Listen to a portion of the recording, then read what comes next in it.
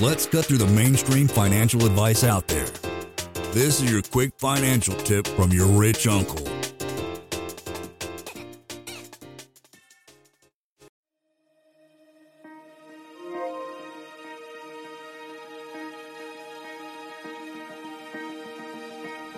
Like you had empathy, the NDE gave you empathy to see it from those people, the needy person's eyes, or was it more, hey, I'm only gonna be on Earth for a little bit more. What was this money?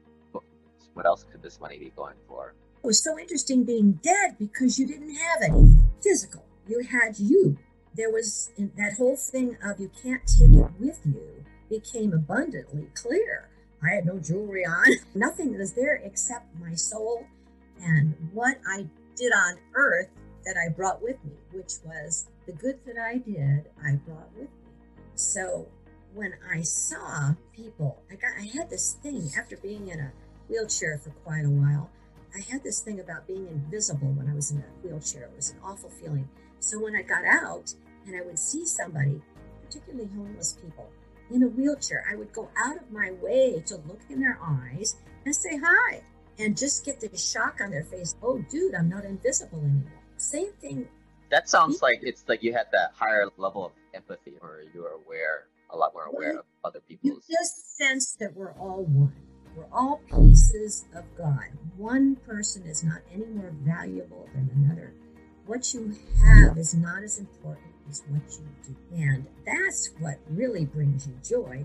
It just seems to me that money is a wonderful thing, and it's because you can use it to do things. Just to hoard it or just only for myself just brings a hunger for more. That's what I found.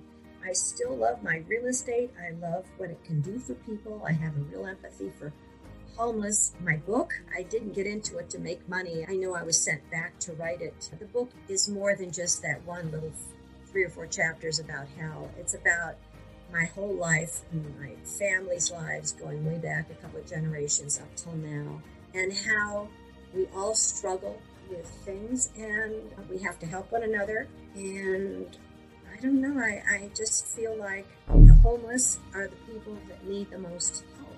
So I'm an advocate that direction. Any money I make, half of it goes to Tacoma, and I've already given them a lot more than I'll probably ever make, but it's always worth it.